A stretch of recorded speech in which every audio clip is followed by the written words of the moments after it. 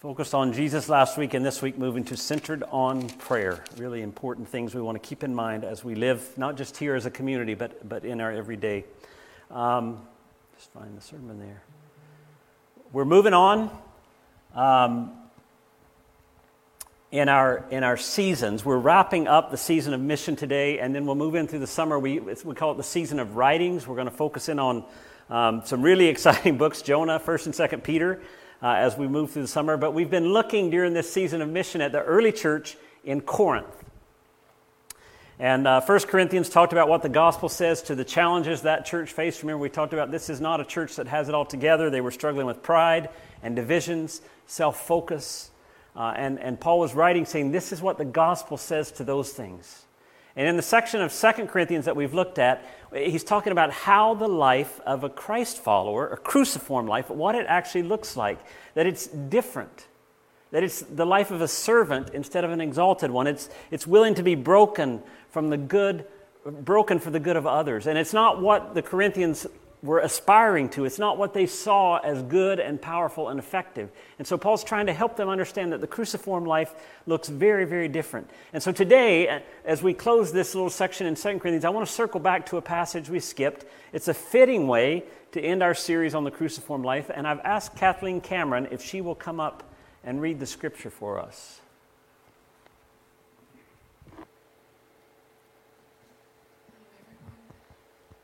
We're reading from 2 Corinthians 4:16 to 5:10. Therefore we do not lose heart. Though outwardly we are wasting away, yet inwardly we are being renewed day by day. For our light and momentary troubles are achieving for us an eternal glory that far outweighs them all. So we fix our eyes not on what is seen, but on what is unseen. For what is seen is temporary, but what is unseen is eternal. Now we know that if the earthly tent we live in is destroyed, we have a building from God, an eternal house in heaven, not built by human hands. Meanwhile, we groan, longing to be clothed with our heavenly dwelling, because when we are clothed, we will not be found naked. For while we are in this tent, we groan and are burdened, because we do not wish to be unclothed, but to be clothed with our heavenly dwelling, so that what is mortal may be swallowed up by life. Now it is God who has made us for this very purpose, and has given us the Spirit as a deposit guaranteeing what is to come. Therefore we are always confident and know that as long as we are at home in the body, we are away from the Lord. We live by faith, not by sight.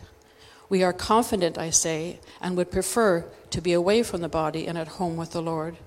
So we make it our goal to please him, whether we are at home in the body or away from it. For we must all appear before the judgment seat of Christ, that each one may receive what is due him for the things done while in the body, whether good or bad.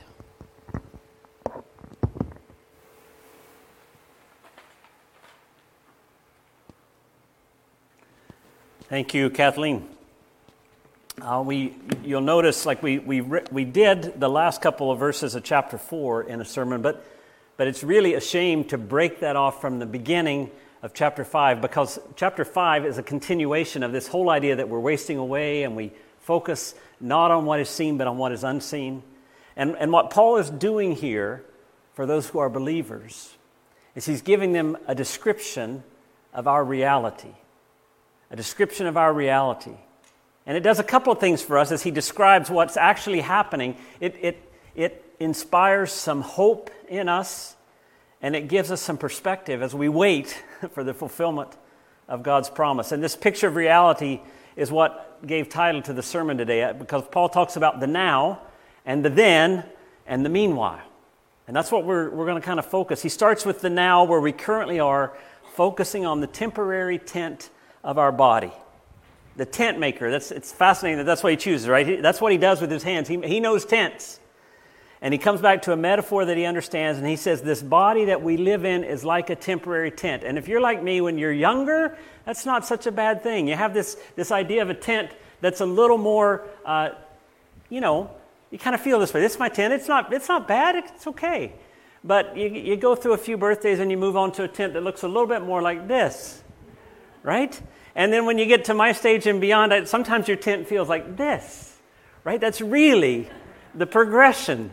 When we're young, we think, oh yeah, this bodily tent is great. It does all these super things. And then we realize, wow, I just don't handle the heat like I used to handle the heat, right? 4:16 says, outwardly we are wasting away.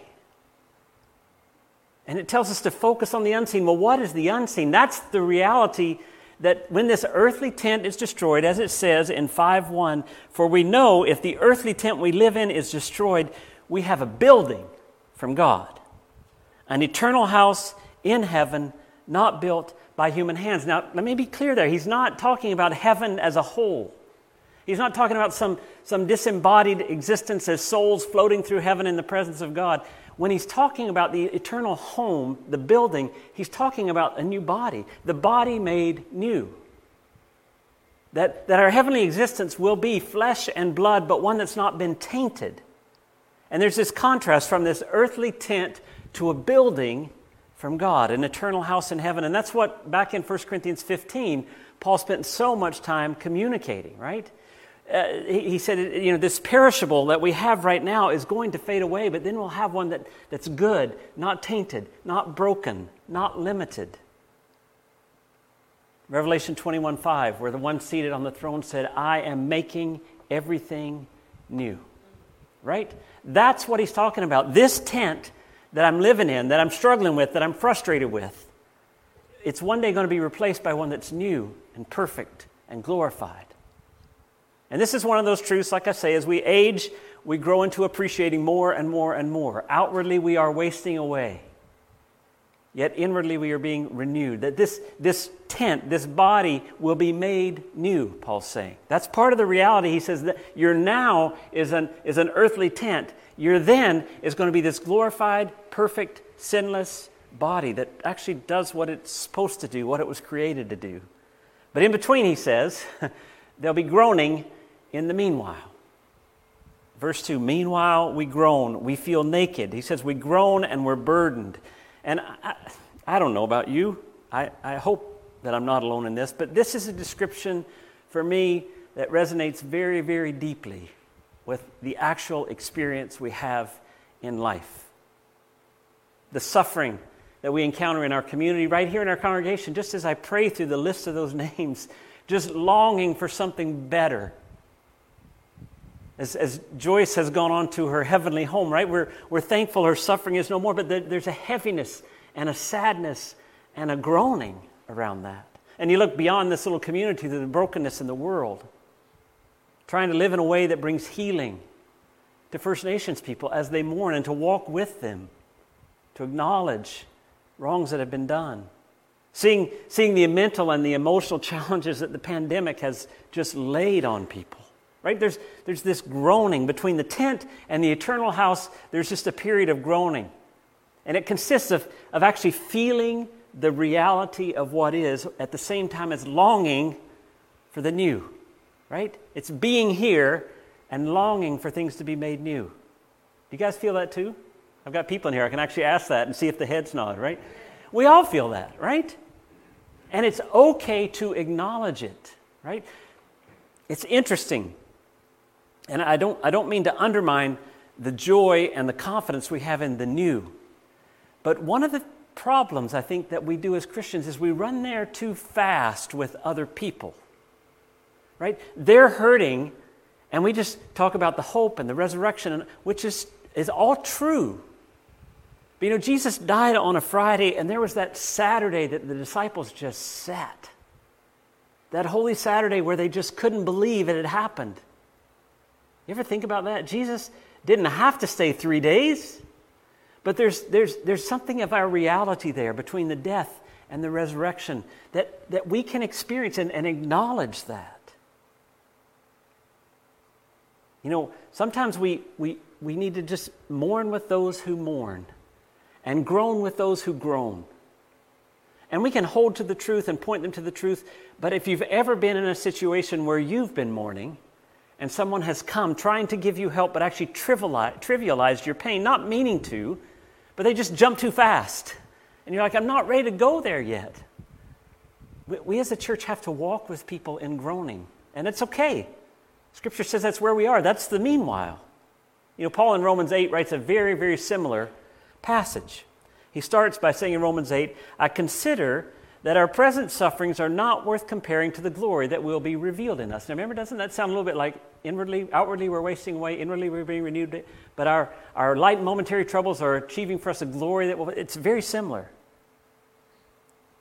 But here it's not just you and I groaning in Romans 8. He continues, the creation waits in eager expectation for the sons of God to be revealed. For the creation was subjected to frustration not by its own choice, but by the will of the one who subjected it, in hope that the creation itself will be liberated from its bondage to decay and brought into the glorious freedom of the children of God. We know that the whole creation has been groaning, as in the pains of childbirth, right up to the present time. Not only so, but we ourselves, who have the first fruits of the Spirit, groan inwardly as we wait eagerly for our adoptions as sons and daughters, the redemption of our bodies. That's, again, this new tent, this new building that's coming. For in this hope we were saved. But hope that is seen is no hope at all. Who hopes for what he already has? But if we hope for what we do not yet have, we wait for it patiently. See, this is where we live in the meanwhile, in the groaning. And it's not necessarily fun. But I'm going to talk a little bit more about that. And it's not just us, it's all of creation. The world that we live in, the bodies we live in, we're not designed to function in this type of setting of death and brokenness and groaning. A creation filled with death and brokenness and physical bodies that are wasting away. Jeff, you're being so encouraging about where we are today, especially in this heat. This is just really nice. Thank you for this uplifting message from the Scripture. Well, I think the Corinthians might have been thinking the same thing about Paul, saying, you know what, this is not fun, this groaning. I don't know if I like what we're in. But Paul moves on at the end of the passage to talk about a purpose, a promise, and the result. A purpose, a promise, and the result. You see, the description of our reality that we're living in is followed by some words of comfort and direction. Because if what he says in chapter 4, verse 16 to 5:4 is true, that we live in an earthly tent now and it's wasting away, but we're going to get a brand new building that will never fade or spoil, that will reflect the glory of God. And in the meanwhile, we groan longing for that. If that's a true description, then it shapes the way we do live in the meanwhile. If we can grasp that reality, it shapes how we live. And first he talks about our purpose. He says in verse 5a, we were made for this process. See what he says in chapter 5, the first part of verse 5. Let me find it. Now, the one who has fashioned us for this very purpose, this living right here in the middle on our way, is God. God has made us for this purpose. What does that mean? Does that mean God wants us to groan? God wants us to be stuck here in the middle? He wants us to feel this weight? That's the purpose? And I want to phrase it like this. The groaning of both ourselves and creation is a necessary pathway that God uses to draw us forward to himself and the renewal of all things. Remember in Romans 8, just after that passage I read, he says, we know in all things that God works for the good of those who love him, who've been called according to his purpose. That's why he wrote before that, the creation was subjected to frustration not by its own choice, but by the will of the one who subjected it. That creation is groaning and we're groaning. There's a purpose behind it. He's using this period of groaning to help in our purification and our growth. I'm going to talk a little bit about it at the end when we wrap up. But this groaning cultivates within us a longing for things to extend beyond this world of death. We hunger for that. C.S. Lewis, you may have heard this quote. He says, if we find ourselves with a desire that nothing in this world can satisfy, the most probable explanation is that we were made for another world. If we feel something in our gut that says this, how many times do you do that, right? It doesn't feel right. Somebody dies, somebody's struggling. You see the brokenness in the world, you say, there's a reason it doesn't feel right. It's because we were made for something different. But what we do very often, and this is why the groaning I think is important, is we fill our lives with distractions to get away from that feeling. And some of that times we just jump to resurrection and hope too fast to actually feel and walk through it. But the groaning, see, I think the groaning is there to get our attention. The growing decrepitness of our earthly tent creates in me a longing for something way more permanent.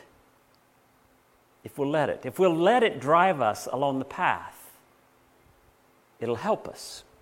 The groaning actually keeps us awake to what is really true. And what is true is that even in the meanwhile, we do not travel alone. In the last part of verse 5, God, for this very purpose, He's fashioned us for this very purpose, and He has given us the Spirit as a deposit guaranteeing what is to come. How can we know these things for sure? God gave us His Spirit. God actually comes and lives in us. His presence is with us. The very Spirit that makes us aware of our desire for renewal and being made new lives with us, travels with us. It's one thing to be stuck in the groaning and wonder if it will ever end. But it's quite another to have the Spirit of God with you as you wait. To know that He's walking with me. He's using all of these things to cultivate Christ-likeness in me. That end of the Romans 8 passage from earlier. We know the whole creation has been groaning as in the pains of childbirth right up to the present time. Not only so, but we ourselves who have the first fruits of the Spirit in us, groan inwardly as we wait eagerly for our adoption as children, the redemption of our bodies. See, the Spirit walks through this with us. And the fact that we're not alone gives us hope, and it allows space for living with confidence and direction. That's the end from verses 6 to 10. He says we are confident. We would prefer for it to be otherwise. We would prefer to be home, but we can wait.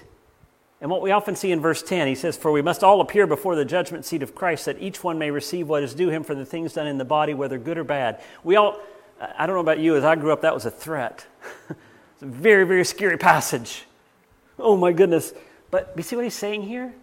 We're in the middle of the groaning, and the Spirit's walking with us, and one day it'll all be made new. It'll all be made right. There's nothing to fear in that passage. I think Paul's saying this is a promise. We have the Spirit with us, that the Spirit's going to guide us to that day. This truth helps shape our lives. We've changed direction. We're living into something new. And so he says, and so therefore we make it our goal to please God. That's what Paul's been driving at all along in this section, right? How do we live this cruciform life? How do we grasp reality and live into it in such a way that makes us desire to please God, that makes us look like Jesus, even if it's difficult, even if it involves suffering, even if it's in the middle of the groaning? Paul's saying this is what it looks like, living in the meanwhile. When you're right there in the middle of it, this is how it looks. And his vision of our current reality for me is compelling, because you know what? He gives me words to explain what I'm feeling and what I'm seeing. That idea of groaning makes so much sense to me, because that's the way I feel. Sometimes I'm just groaning. I just want, too much. The question is, how do we let these words, this truth, sink deeply enough to shape us as we live in this meanwhile? The text first helps us to zoom out from today. That's a very important thing. It gives us the power of perspective. You know, in verse 5, he says, it was God who made you for this very purpose. Well, let's zoom way back out to even before we were born, but all of creation, that God has been designing this all along. There was a commercial years ago, an ad on TV, and if you watch, I tried to find it because it's so good, because you see this woman just sitting in her car, tightly in on her, and then this guy comes up and he rips open the door and he grabs her out and he throws her onto the ground. You feel like it's an assault happening. You feel horrible. And then the camera zooms out and you see that the back half of the car is in flames. And then the voiceover comes on and says, "You need the bigger picture. Channel 10 News gives you the bigger picture," right? But it's this picture of, oh my goodness, you're jumping to all these conclusions because you're focused in on that woman. That poor woman's laying on the street, that horrible guy. And then when you get the bigger picture, you realize, whoa, okay. He was actually helping her when I thought he was hurting her. He was actually saving her life when I was worried for her life. See, in the meantime, in this meanwhile, we have to get that bigger picture of the now and the then. And the fact that God is even using the meanwhile as a part of this process. That he's not surprised, right? Psalm 139, Gary Moore read that last week. All the days ordained for me were written in your book before one of them came to be. I love the fact that when I can't believe something has happened, God's not up there saying, well, I didn't see that coming. Right? God is never surprised. He is leading me in this meanwhile to conform me to the image of his Son, Jesus. And if I can receive that, the Spirit will do that in me. Paul says the only thing that can help keep us through the meanwhile is this larger picture that God has started this, God will finish this, and in between the Spirit is going to carry me through it. That's the big picture. And it's vital, right?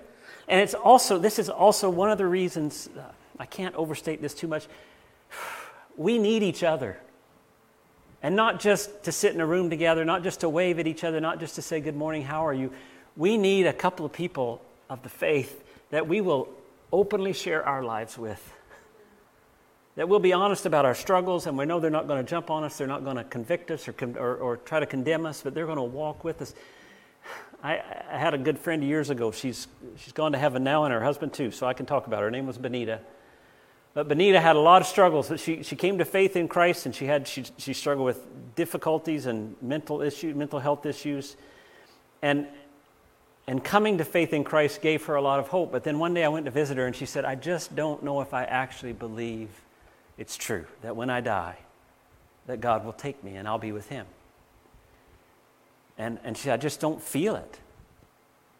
And I said, well, Benita, I tell you what, I believe it's true.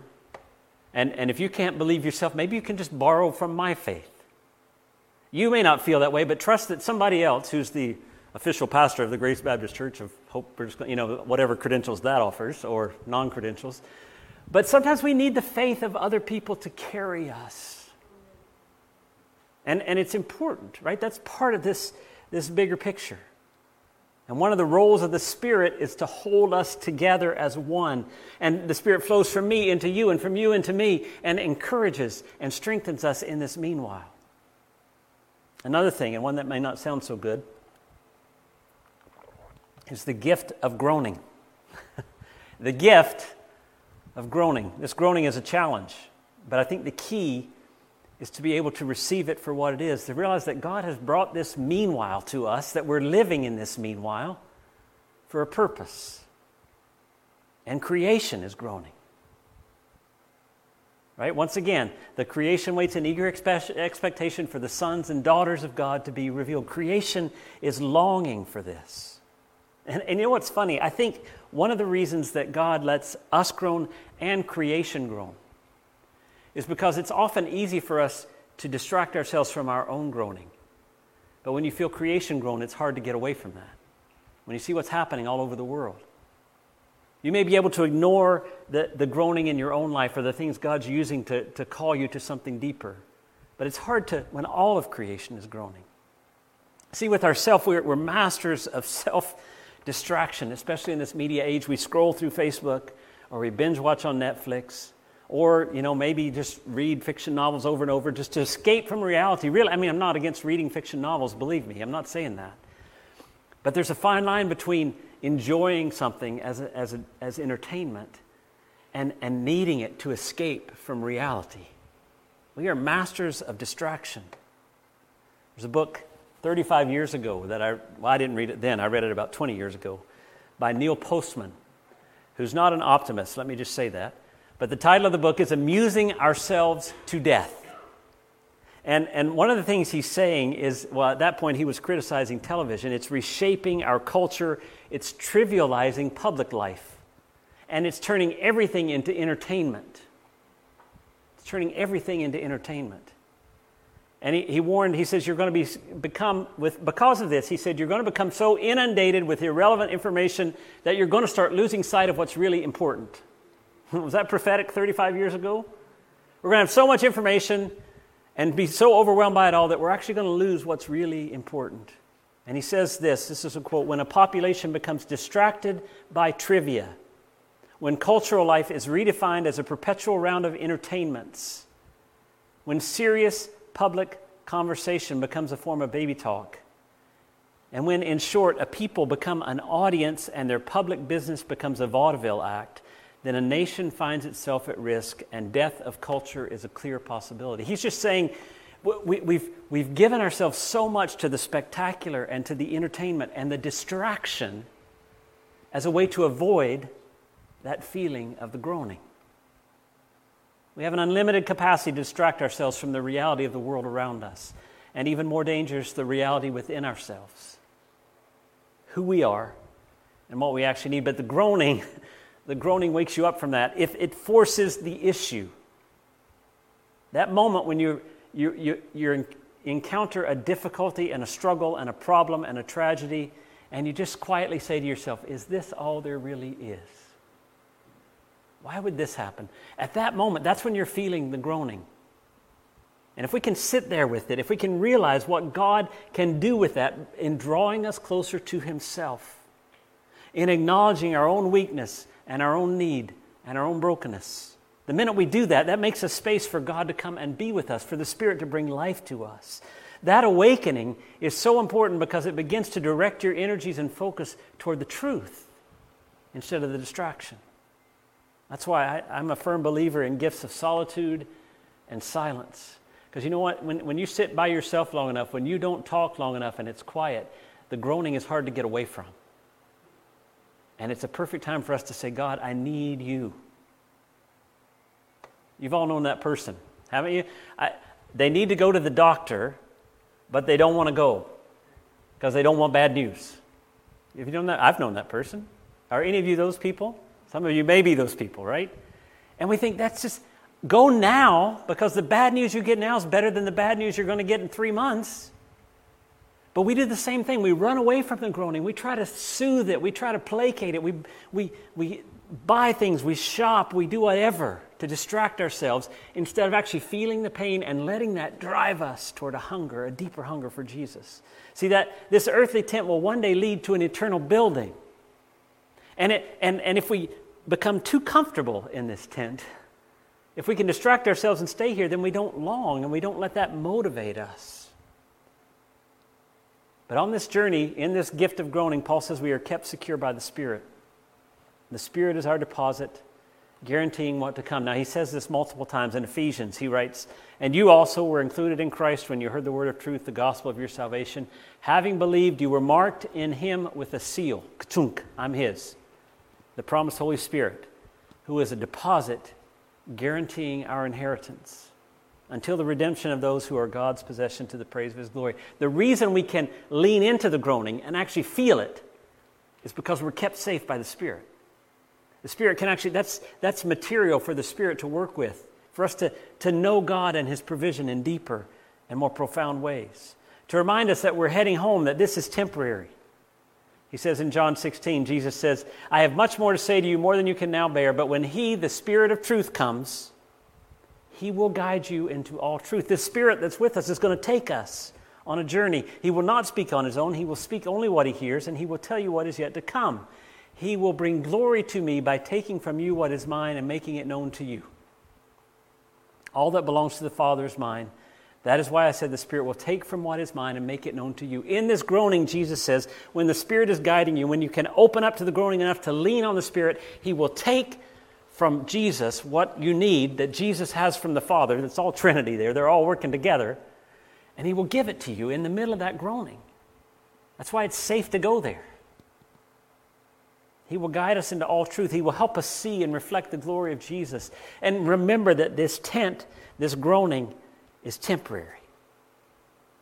The Spirit reminds us of that, and the Spirit leads us home to that eternal building.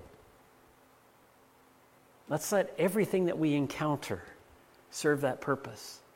Let's not run away from grief and groaning and difficulty, but let's enter it realizing that the Spirit will He'll shape us, He'll teach us, He'll mold us into the image of Christ. That's what is so scary to me, because when we want to avoid that pain, we never grow.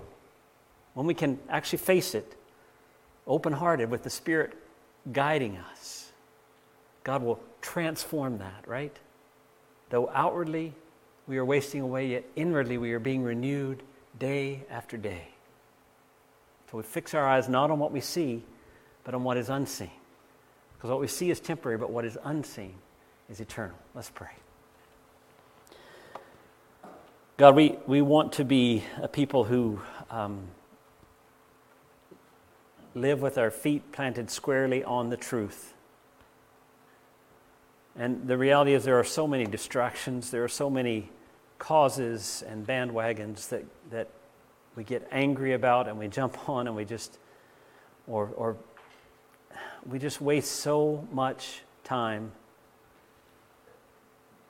not listening to you, not quieting our heart, feeling the groaning and letting the Spirit lead us through that groaning on toward where you would have us to go. And God, as our whole world grieves over many things, as we grieve personally here in our community, even in our own church, take that grief and transform it, God. Use it to cultivate in us a deeper longing to know you and to surrender to you. And thank you for the hope that we have that it will one day all be made new. That all the death in all the world set next to life would scarcely fill a cup, as Buechner says. Remind us of that truth. Inspire in us a willingness to walk this journey in the groaning, to walk with people as they groan, and to be the presence of the Spirit as we carry each other onto our eternal dwelling in heaven in your presence. In Jesus' name, amen.